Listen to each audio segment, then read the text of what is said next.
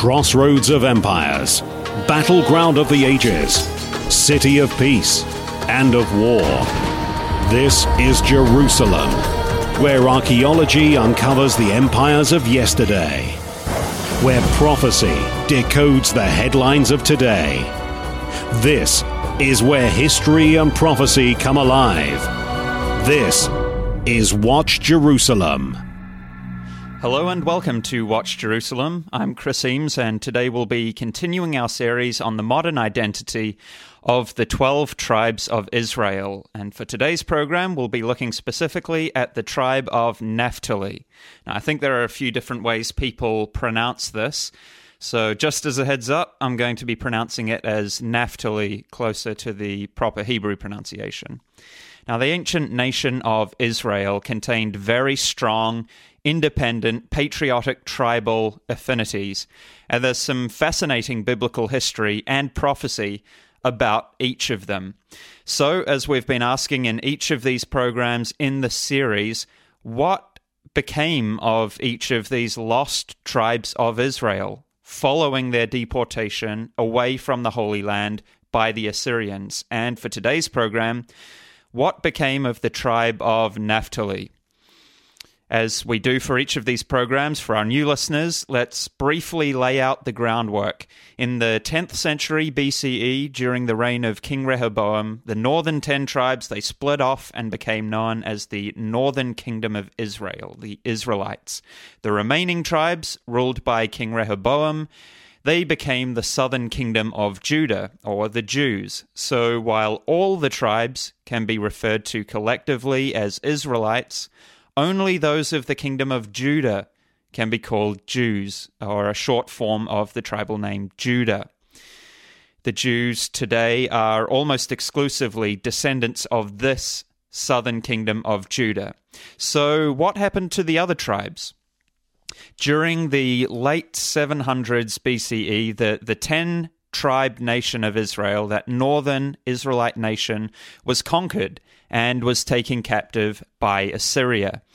Now, the Bible describes their deportation by the Assyrians up as far away as northern Iran, and then the biblical record stops. They become lost to worldview.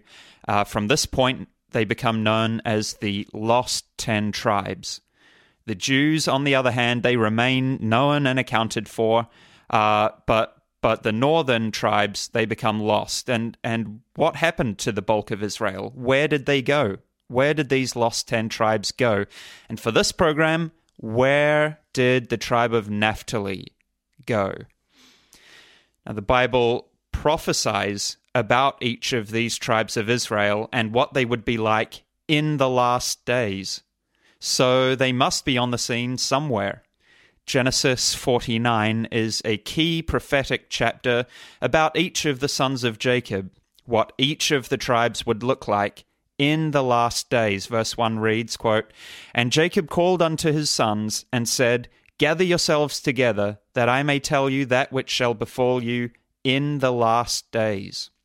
And Jacob proceeds to describe the specific types of people and nations that each tribe would become, and the kind of recognizable power and specialities that each of them would have based on the character of their tribal fathers. And it's a real fascinating, detailed read, a prophecy of the future of these tribes and their national identity at the time just prior to the coming of the Messiah. Again, tribes that have to be on the scene somewhere. At Watch Jerusalem, we often reference our free book by Herbert W. Armstrong entitled The United States and Britain in Prophecy. You can order this free of charge on our website. This book does some incredible detective work into what happened to the lost 10 tribes of Israel, how they became lost, where they went, where they are today. And in this book, Mr. Armstrong showed that the following the Assyrian captivity into Iran, the northern 10 tribes from there migrated further up into Western Europe and on beyond into the British Isles, into Scandinavia. Now, his book focused primarily on the two birthright tribes, that is, Ephraim and Manasseh. Ephraim had been prophesied to become a great commonwealth of nations, Great Britain and her commonwealth. And Manasseh had been prophesied to become a singular great superpower, the United States of America. Of course, the tribe of Judah does remain clearly visible and identifiable, primarily made up of the Jews around the world, and specifically the Jewish nation of Israel in the Middle East. But what about the other tribes? Here's what Mr. Armstrong says on page 108 of his book. Quote, "We lack space for a detailed explanation of the specific identity of all of these other tribes in the nations of our 20th century. Suffice it to say here that there is ample evidence that these other 8 tribes have descended into such northwestern European nations as Holland, Belgium, Denmark, northern France, Luxembourg, Switzerland, Sweden, Norway." So if you've been following these podcasts, you'll remember that we've seen that, generally speaking, Reuben is France, Zebulun is Holland, Asher is Belgium, Gad is Switzerland, Ephraim is Britain, Manasseh is America, Judah is Israel in the Middle East today, and Dan is Ireland and Denmark. So what specifically then of the tribe of Naphtali? This tribe is represented by the modern nation of Sweden. As with our other programs, first we'll look at the tribal parallels and prophecies, comparing what the ancient tribe looked like and what it was prophesied to become with Sweden today. And in the latter half of this program, we'll look at the evidence of the tribal migration from the Middle East to where they are today. We'll look at that in a bit more detail. Now, Naphtali was a son of Bilhah, the handmaid of Jacob's second wife, Rachel. Bilhah had 2 sons on behalf of the barren Rachel. These were Dan and Naphtali. So these 2 brothers, Dan and Naphtali, they are more closely related to each other than the other tribes, and we see that sort of proximity today between the modern-day descendants. We've got Denmark of Dan, and we've got Sweden of Naphtali, and we'll cover Denmark in a future program more closely. On to Genesis 49, though. Genesis 49, that primary prophecy chapter for each of the 12 tribes of Israel. Again, this chapter starts out by establishing that this is how these tribes are to be identified in the last days, or in the end of days, as various translations read, in the last days. There's only a very short passage in this chapter about Naphtali. Again, as with the last 2 programs we've done on the tribe of Gad and of Asher, and you can check those out and the other tribes out that we've covered on our website, watchjerusalem.co.il. That's for all those of you who are listening on the radio. But as with Gad and Asher, a very short passage describing Naphtali. But still, the specific identifying features are pretty remarkable. Verse 21 of Genesis 49 reads, "Naphtali is a hind let loose. He gives goodly words." End quote. So let's break this verse down and see how this actually matches very well with modern-day Sweden. Several of these tribes described in this chapter are linked to animals, and Naphtali here is a hind, linked to the hind. Various translations read a hind, a deer, a doe. The Latin reads cervus, so the member of the deer family. So this fits well with modern-day Sweden. It's, of course, a natural habitat for these animals. And the national animal of Sweden is the largest known creature in the deer family, the moose. The moose, as well as other species of deer, feature on numerous Swedish flags, military regimental flags, provincial flags, and according to Jewish tradition, the flag carried by the ancient tribe of Naphtali likewise had a deer emblem on it. Now, the deer is, of course, a peaceful animal, not like some of the other animals described for the other tribes in Genesis 49, not a dangerous fighting animal, but more of a peaceful, neutral, shall we say, creature, something that describes Sweden quite well. Further, Naphtali is described as a hind let loose. Naphtali would be like a deer let loose. Various translations read free running or set free. And freedom really does describe the Swedish people. A people that would be like a free deer, a people known for freedom. And Sweden is the European nation synonymous with freedoms. You could say that, well, don't all people have a desire for freedom? But Sweden is a cut above, as we will see, because for better or worse, it goes both ways here, Sweden is known for being a free and open society. Freedom of speech, freedom of information, freedom from the wars of recent history. Sweden was neutral in World Wars I and II. Freedom of the press. Sweden was the first country in the world to sign into law a freedom of the press that was in the mid-1700s. And these days we're talking a lot about freedom. What with the coronavirus lockdown, not having the freedom to go out and about, not having the freedom to shop and work like normal like we want to. And what is the one country on everyone's lips for not having locked down? For allowing its citizens the freedom to make their own decisions if they want to lock themselves down or if they want to go and buy and sell and go about daily life. What's the one nation on everyone's lips? It is Sweden. This point in time, really, that we're living in right now highlights so starkly the uniquely Swedish sense of freedom and self-determination. The Swedish statistician and there's a tongue twister there. Swedish statistician and demographer Gustav Sundberg. He wrote in his 1911 book entitled "The Swedish Temperament," quote, "The Kingdom of Sweden is the oldest now existing in Europe and has, as far as the record of history reaches, has never been subjected to the dominion of a foreign nation." I'll read that again. Sweden has according to this author, has never been, as far as the record of history reaches, has never been subjected to the dominion of a foreign nation. Talk about freedom. Sundberg continues, quote, "No other nation has been affected so little by the Roman Church," end quote. And indeed, the Roman Catholic Church was responsible for the Dark Ages and an iron-like oppressive grip over Europe. But Sweden, on the other hand, they remained relatively free.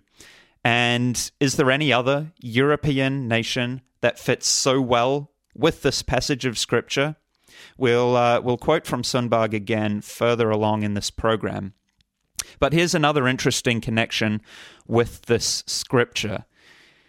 Genesis 49, verse 21. Here is a scripture from the New English translation. Quote, "Naphtali is a free-running doe." I now want to read to you from the official Swedish tourism website. It's headed by the following title, "Freedom to Roam." This is what their official website says. Quote, "Sweden has no Eiffel Towers, no Niagara Falls or Big Bens, not even a little Sphinx. Sweden has something else. The freedom to roam. This is our monument. The freedom to roam is the principle protected by the law that gives all people the right to roam free in nature, sleep on mountaintops, by the lakes, in quiet forests, or beautiful meadows. The only thing you have to pay is respect for nature and the animals living there." End quote. Again from Genesis 49, verse 21, "Naphtali is a free-running doe." Of course, many of these freedoms, Swedish freedoms, many of them are for better or worse, and some are terribly detrimental. Talk about a hind let loose. Sweden is known for sexual freedom. Abortion has been allowed in Sweden in some form or other since the 1930s. Homosexuality was legalized in 1944. As early as 1955, sex education in primary schools was mandated in order to stop unwanted pregnancy.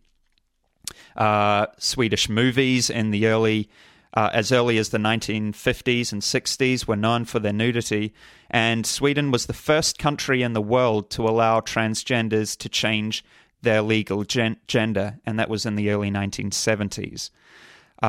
You've got 2009, Sweden became the 7th country in the world to legalize homosexual marriage, and that actually had a 70% approval backing from the Church of Sweden.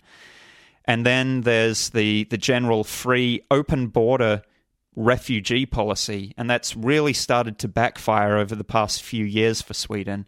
And we'll talk about that more toward the end of the program. And talking about not being ruled by the Catholic Church, actually the Swedes are hardly under any religion. They've been identified as the least religious nation in the Western world. And again, all of these are some form of freedoms, you could say, freedom of choice, but in many cases, not freedom for the better. And I want to talk briefly about woman in Sweden. Again, the animal used for Naphtali is a hind, and the Hebrew word is of the female gender. And this is unique in this chapter. You've got all of these other animals used to describe all these other tribes: the snake, the lion, the ass, the wolf, and all these other animals are used in the masculine gender, whereas the animal for Sweden is in the female gender, the female hind, a hind let loose, or a doe set free. And Sweden is known for its feminist movement. Sweden is often cited as the model nation for equal opportunities for men and women, for women's so-called liberation, freedom. And it hasn't just been a modern trait. This tribal Swedish trait has existed for centuries. Again, Sweden as the really feminist country that others look to, that others point towards. Swedish women during the first millennium CE, during the Viking Age, they had a notably free status. You could say they could work in just about any range of fields. They had rights to inherit property. They were free to bear children within or without marriage, without distinction. There's even indication that women held positions of military authority. Now, going forward in history, much of this was clamped down during the Dark Ages period, but then the feminism movement began in Sweden again very early, in the 1600s, actually, really early compared to a lot of other nations, just about any nation. By the 1700s, the early 1700s, you have women being allowed to vote in certain elections or even stand for for certain elections. Very radical at the time. And in the years since, there have been numerous, at the time, quite radical equality laws that were passed. Now, the first female prime minister served in the 1950s, and today about half of the Swedish parliament is made up of women. One of the political parties in Sweden is the Feminist Initiative Party. Just about sums up Sweden, really. The Feminist Initiative Party. And this party actually got enough votes in 2014 to have a seat on the European Parliament. That's the Feminist Initiative Party. And as for the military, all branches of military service are completely open and available to both genders, to male and female. And this has been the case, again, for quite a long period, since the 1980s.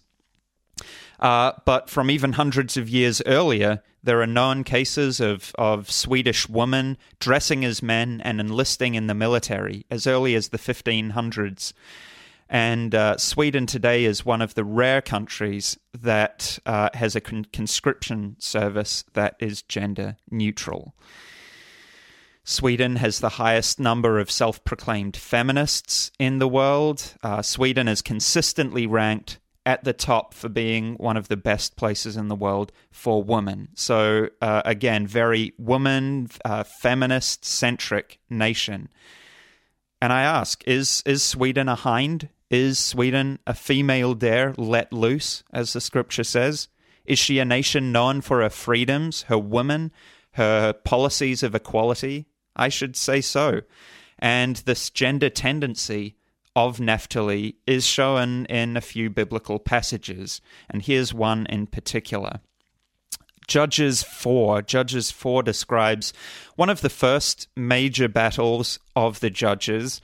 The prophetess Deborah called for a man of Naphtali called Barak to lead 10,000 Naphtalites and Zebulunites to overthrow Sisera and his Canaanite army. And we've got an article looking actually into the archaeology of this account and how the archaeology corresponds with the biblical account. You can find that on our website, again, watchjerusalem.co.il. But here we've got Deborah calling on the Naphthalite Barak to lead this military rebellion against the Canaanites. And Barak's response to her is pretty telling. Verse 8 of Judges 4 reads, quote, "And Barak said unto her, If you will go with me, then I will go.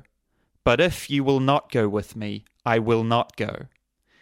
And she said, I will surely go with thee, notwithstanding the journey that you take shall not be for your honor, for the Eternal will give Sisera over into the hand of a woman." Unquote. So here Deborah condemns Barak, the Naphthalite Barak, for his weakness, that this Naphthalite would win no glory for himself, but since he deferred to a woman would take the glory in this battle.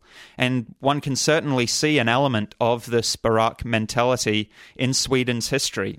It's a nation of strong women, a nation that prides itself on the feminist movement. And it's also a country, from another aspect, it's a country with no great desire to go to battle. Again, you can note the neutrality in World Wars I and II. And this general sense of the woman's struggle, shall we say, can be seen in the very name of the tribe as well, Naphtali. Naphtali means wrestling. And Naphtali was given that name because of his mother's wrestling for prominence within the family.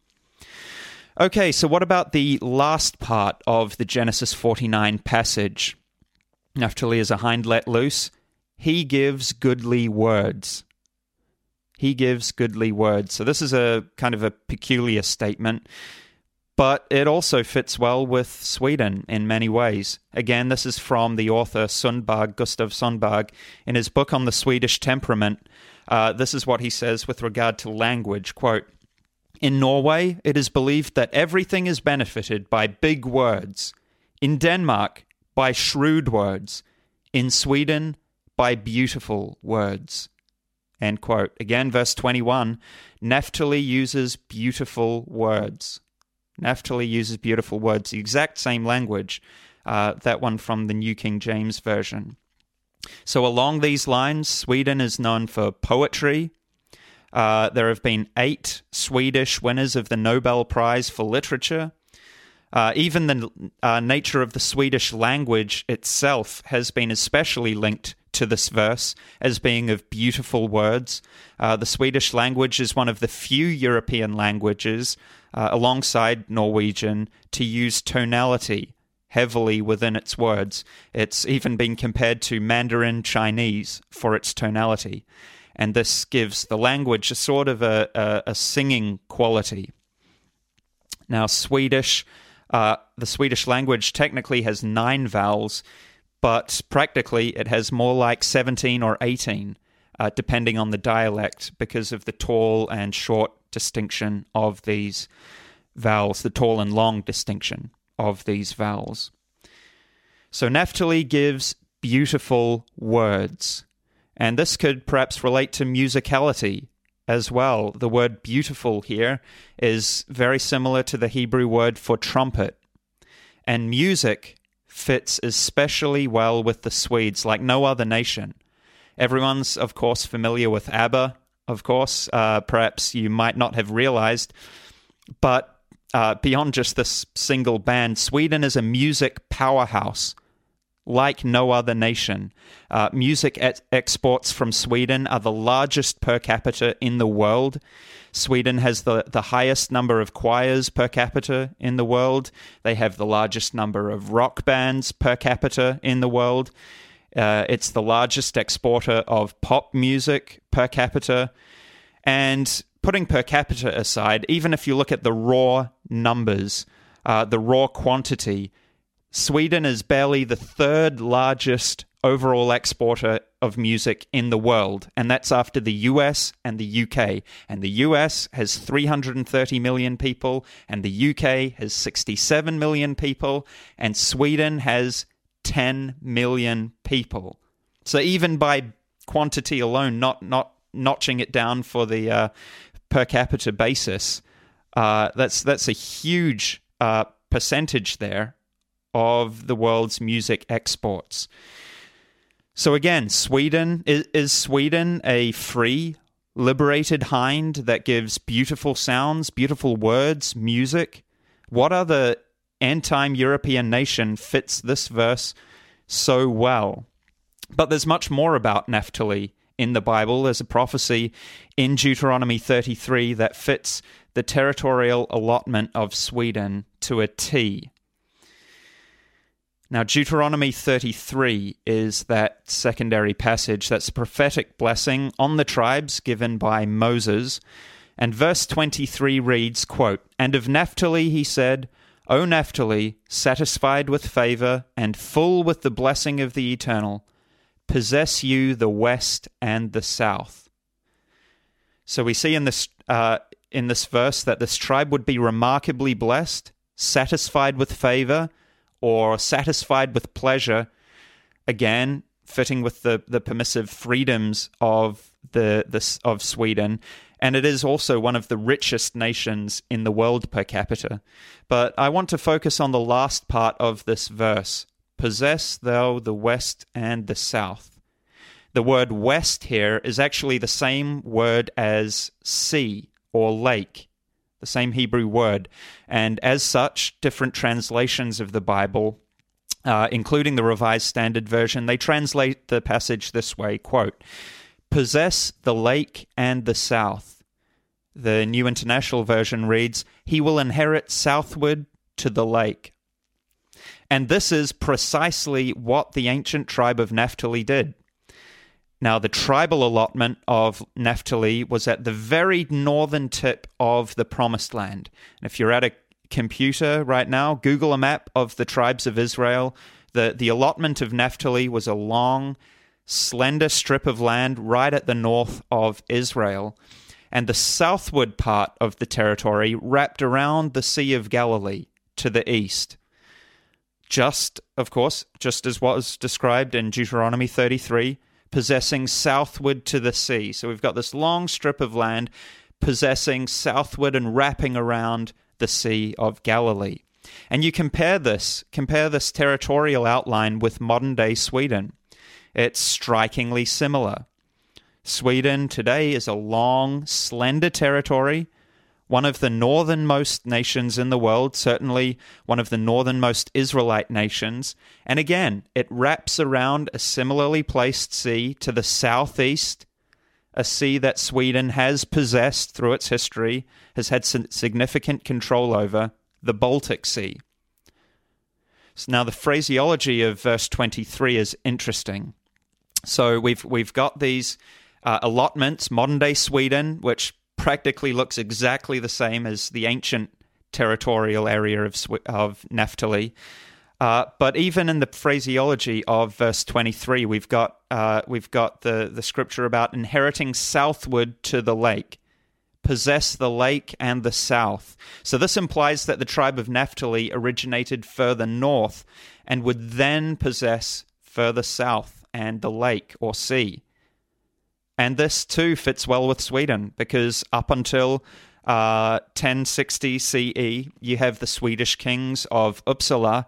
They ruled most of what is modern-day Sweden, except for the southern regions, along the south, along the coasts. So Sweden expanded to, you could say, inherit southward to the lake, just as Deuteronomy 33 verse 23 reads. But the north, the biblical tribe of Naphtali, has always been a northern tribe, a tribe with strong attachment to the north. They had the northern territorial allotment. Numbers 2 states that they marched on the north side of the camp of Israel when they were on their sojourn in the wilderness. Ezekiel 48 outlines the northern portion of the Ezekiel temple dedicated to the tribe of Naphtali. So this all fits well, of course, with modern-day Sweden in territorial layout, in the general northern nature and affinity of the nation. The Swedish national anthem brings this out quite well. Here's a few excerpts, which I will not sing for you. I can't manage the language anyway. But here's a few excerpts from the Swedish national anthem. It reads, "Thou ancient, thou free, thou mountainous north." Dropping down, "Yes, I want to live, I want to die in the north. Yes, I want to live, I want to die in the north. With God I shall fight, for home and for hearth, for Sweden, the beloved native soil. I trade thee not for anything in the world. No, I want to live, I want to die in the north. No, I want to live, I want to die in the north." End of quote from that Swedish national anthem. So clearly, people who love the north. Sweden is the country with the largest northern population in the world at 9 million. Most Canadians and Russians live further south. But of course, living in the north comes at a cost. Darkness for most of the year. And even this is mentioned in the Bible in a prophetic passage about Naphtali. Isaiah 9 verses 1 to 2 they are a prophetic passage about the Messiah. We read, quote, "Nevertheless, the dimness shall not be such as was her in her vexation, when at the first he lightly afflicted the land of Zebulun and the land of Naphtali." Verse 2, "The people that walked in darkness have seen a great light." End of quote. So this verse is repeated again in the New Testament, and of course it's speaking metaphorically about walking in darkness, but it certainly fits quite literally as well with Sweden today. Northern people literally living in darkness for much of the year, the Naphtalites. Now, a little bit on Naphtali's sons. In our program on Reuben, the tribe of Reuben, we looked at the meaning behind the names of Reuben's sons and how they demonstrate some classic and typical French characteristics. And the same could be said for Naphtali and his sons. One of the sons of Naphtali is called Jezer, or Yetzer in Hebrew. Jezer, and this name means forming, creating, molding, designing. Sweden, on this point, is known for producing inventors. The nation has the highest number of patents per capita in Europe, from inventions like zippers to propellers to matches, Bunsen burners, the Celsius temperature scale, ultrasounds, the computer mouse, dynamite, modern car seat belts, Skype, adjustable wrenches, beverage cartons, telephone handsets, you name it. Could go on and on and on, and not just on one kind of niche area, but these are inventions right across the board. Sweden truly is a nation of design, of innovation. And of course, what are you going to do with all that freedom, all that free time, as we've covered earlier? Now, the Gesenius Hebrew-Greek lexicon also says this of the name Jezer, that it signifies a thing framed. And it's kind of funny, but I can't help think of IKEA here, a thing framed. One of Sweden's most famous exports, of course, the flat-pack self-framing brand. Now, another son of Naphtali was named Shilem. This name means repaid or recompense, to do with paying. And it's no secret that Sweden is an extremely expensive place to live. It's a welfare state with extremely high taxes. And even besides that, it's a rather generous country. It's the only country in the world where donations stand for more than 1% of GDP. So it seems to be a nation that has a love to shalem, a love to pay or to repay. Another son is named Gunny. Gunny I'm not sure the exact pronunciation of that. The meaning of this name is a bit obscure. Numbers 26 verse 48 says that the descendants of this son were known as Gunites. And we can say something for the name itself, if not the meaning. For the name itself, Gun, that name element, Gun, is found all over Sweden. Gun, Gunnar, Gunborg, Gunhild, Gunbjorn, Gund, Gundel, Gunhard, Gunfrid. One translation suggested for the Hebrew word is my defender. And in modern Swedish, it's along the same lines. Gun means battle. And Gunnar was the name of one of the legendary Swedish Valkyries. And these Valkyries, of course, were the legendary warrior woman of Norse mythology. And so again, you've got this Naphthalite link to powerful woman. And what about the name Naphtali itself? Like we've mentioned earlier, this name means my struggle or wrestling. And we've talked about this in relation to women, Rachel's wrestling for power. But we could also take this name very literally as well. The following is a quote from mywrestlingguide.com. I think you can see where I'm going here. Quote, Sweden has a long tradition in wrestling, and in the first part of the 20th century, Sweden was a top nation in wrestling.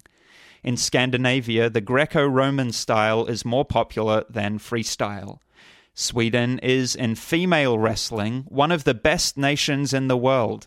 The Clip-On Cup, that's a wrestling cup, is one of the most popular women's tournaments in the world. So again, even very literally, you've got that wrestling element, and specifically that women's element of wrestling. Finally, one more link with Naphtali and modern-day Sweden before we break. 1 Kings 7 describes the building of the temple during the days of Solomon. Verse 14 highlights a Naphthalite who was an expert in bronze work. The verse reads, quote, He was the son of a widow from the tribe of Naphtali, and his father was a man of Tyre, a bronze worker. He was filled with wisdom and understanding and skill in working with all kinds of bronze work. So he came to King Solomon and did all his work. End of quote. So copper, of course, is the primary component of bronze. And Sweden's huge copper mine at Fallon was once the world's largest producer of copper. It recently closed in 1992, but it had operated for some 1,000 years prior, producing up to 2/3 of copper for Europe. 2/3 of Europe's copper. So again, an interesting link between ancient and modern Naphtali. Right, we'll take a short break there, and following that, we'll briefly discuss the migration of the Israelites up into Europe, and we'll talk a little bit about Naphtali's future. Stay with us.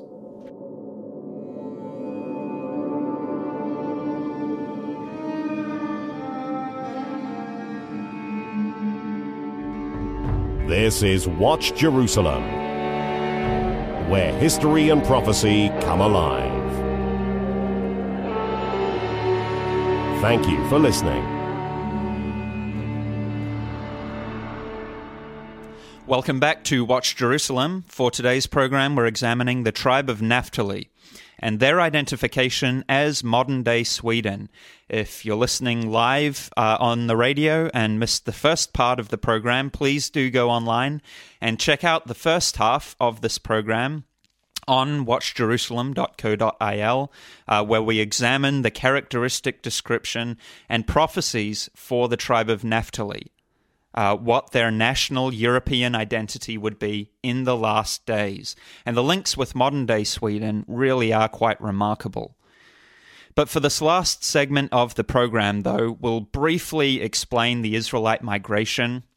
Now, in previous programs, we've covered more generally the identification of the Israelites as a whole with the Celtic people that migrated up into Western Europe. How these Israelite tribes ended up constituting several of the major nations in Western Europe. And you can check out our program. Probably the one on Reuben would be the best one for the most information on that. But put simply, the Bible prophesies that modern-day Israel would primarily be located in the northwest territory, northwest of the Holy Land, ruling coastal lands and islands and dominions around the world. And this, of course, fits perfectly with Western Europe, the area northwest of the Promised Land, Scandinavia, the British Isles, the British Commonwealth. So we won't cover this Celtic migration in general here. You can check that out again on our program on Reuben. But we will mention some areas where the Naphtalites pop up. Now, the Bible traces the captivity of the Israelites up again as far as northern Iran in 2 Kings 17. And the Naphtalites were actually conquered slightly earlier than several of the other tribes of Israel. They were conquered during the days of Israel's second to last king, King Pekah, and they were conquered by Tiglath-Pileser III. Now, 2 Kings 15, verse 29 reads, quote, "In the days of Pekah came Tiglath-Pileser, king of Assyria, and took Gilead and Galilee and all the land of Naphtali, and carried them captive to Assyria." End of quote. The northern tribes of Asher, Zebulun, and Gad were also carried away together with Naphtali, all of these a couple of decades before the rest of the Israelites, a decade or two before the rest of Israel. So from there, the Israelites became slaves, ensconced within the Assyrian population, and eventually the Israelites and the Assyrians ended up migrating up out of the Middle East and up into Europe, with the Assyrians settling, of course, in modern-day Germany. So when history records the Germanic tribes, the Huns, etc., they are not only nations that became Germany, but several of these tribes are actually very different and were actually Israelite tribes. And they still carried the Germanic language of their captors. Now, one of these Germanic tribes under that Germanic umbrella, one of these Israelite tribes under that Germanic umbrella, one of these tribes of Huns is known by two curious names. More commonly, they're known as the Naphtalites, but they're also called by a name with one letter different, the Naphtalites. They're recorded in secular history as both the Naphtalites and the Naphtalites. So these Huns were known as the White Huns. The Naphtalite Huns were known as the White Huns. And, of course, it doesn't get much more white than the Scandinavian people, that's for sure.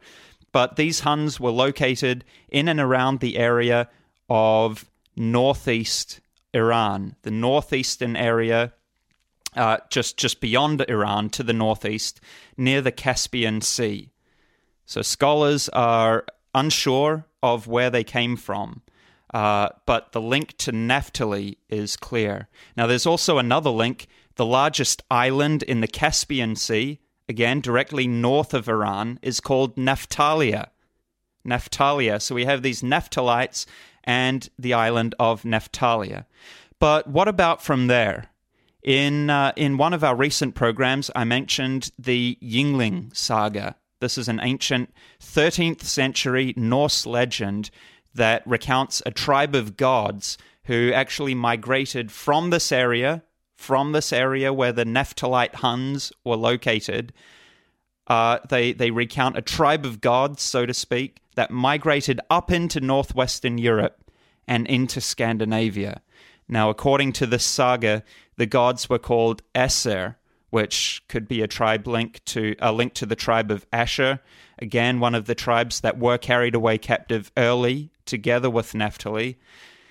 But according to this Yngling saga, the Don River, that's a river that flows into the Black Sea, just north of Turkey, according to the saga, the Don River divides Sweden the Great.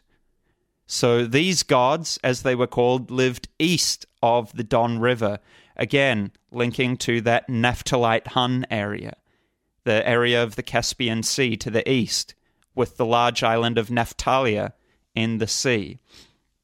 So we have this area to the east of the Don River, and the Yingling Saga describes their journey northwest and up into Sweden, where they formed the Swedish ruling dynasty in Uppsala, as we mentioned earlier, the kings of Uppsala in central Sweden. And then this royal Swedish line later came to rule, as per Deuteronomy 33, southward to the sea, to the Baltic Sea. So we now jump ahead to modern-day Sweden and looking forward into the future. What of Sweden's future? The Bible does have a lot to say and a lot to condemn. End-time prophecies throughout the Bible condemn our liberal societies for having turned away from God and for siding with or exhibiting neutrality towards enemy forces. And as we've seen, Sweden is no exception.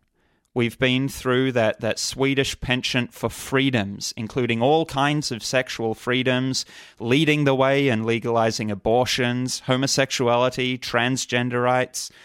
Sweden is even now falling to pieces due to their open border, free, you could say, policy, allowing all kinds of refugees into the country. The nation has seen a huge swelling in its criminal element. We've got a recent Trumpet article entitled, "Why is Sweden Exploding?" And I'll leave a link to that in the show notes for this podcast on our website. Because Sweden is literally exploding. It's an underreported story, and it sounds really incredible for such a northern Scandinavian nation. But it's true. In 2019, there was over 160 explosions all around Sweden, some of them full-on IED explosives.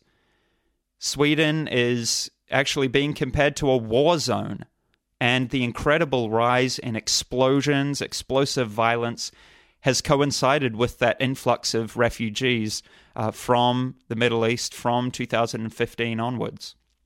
But still, in this day and age, it isn't politically correct to highlight the ethnicity behind this violence, and the Swedish government refuses to publish data on the ethnic background of these perpetrators.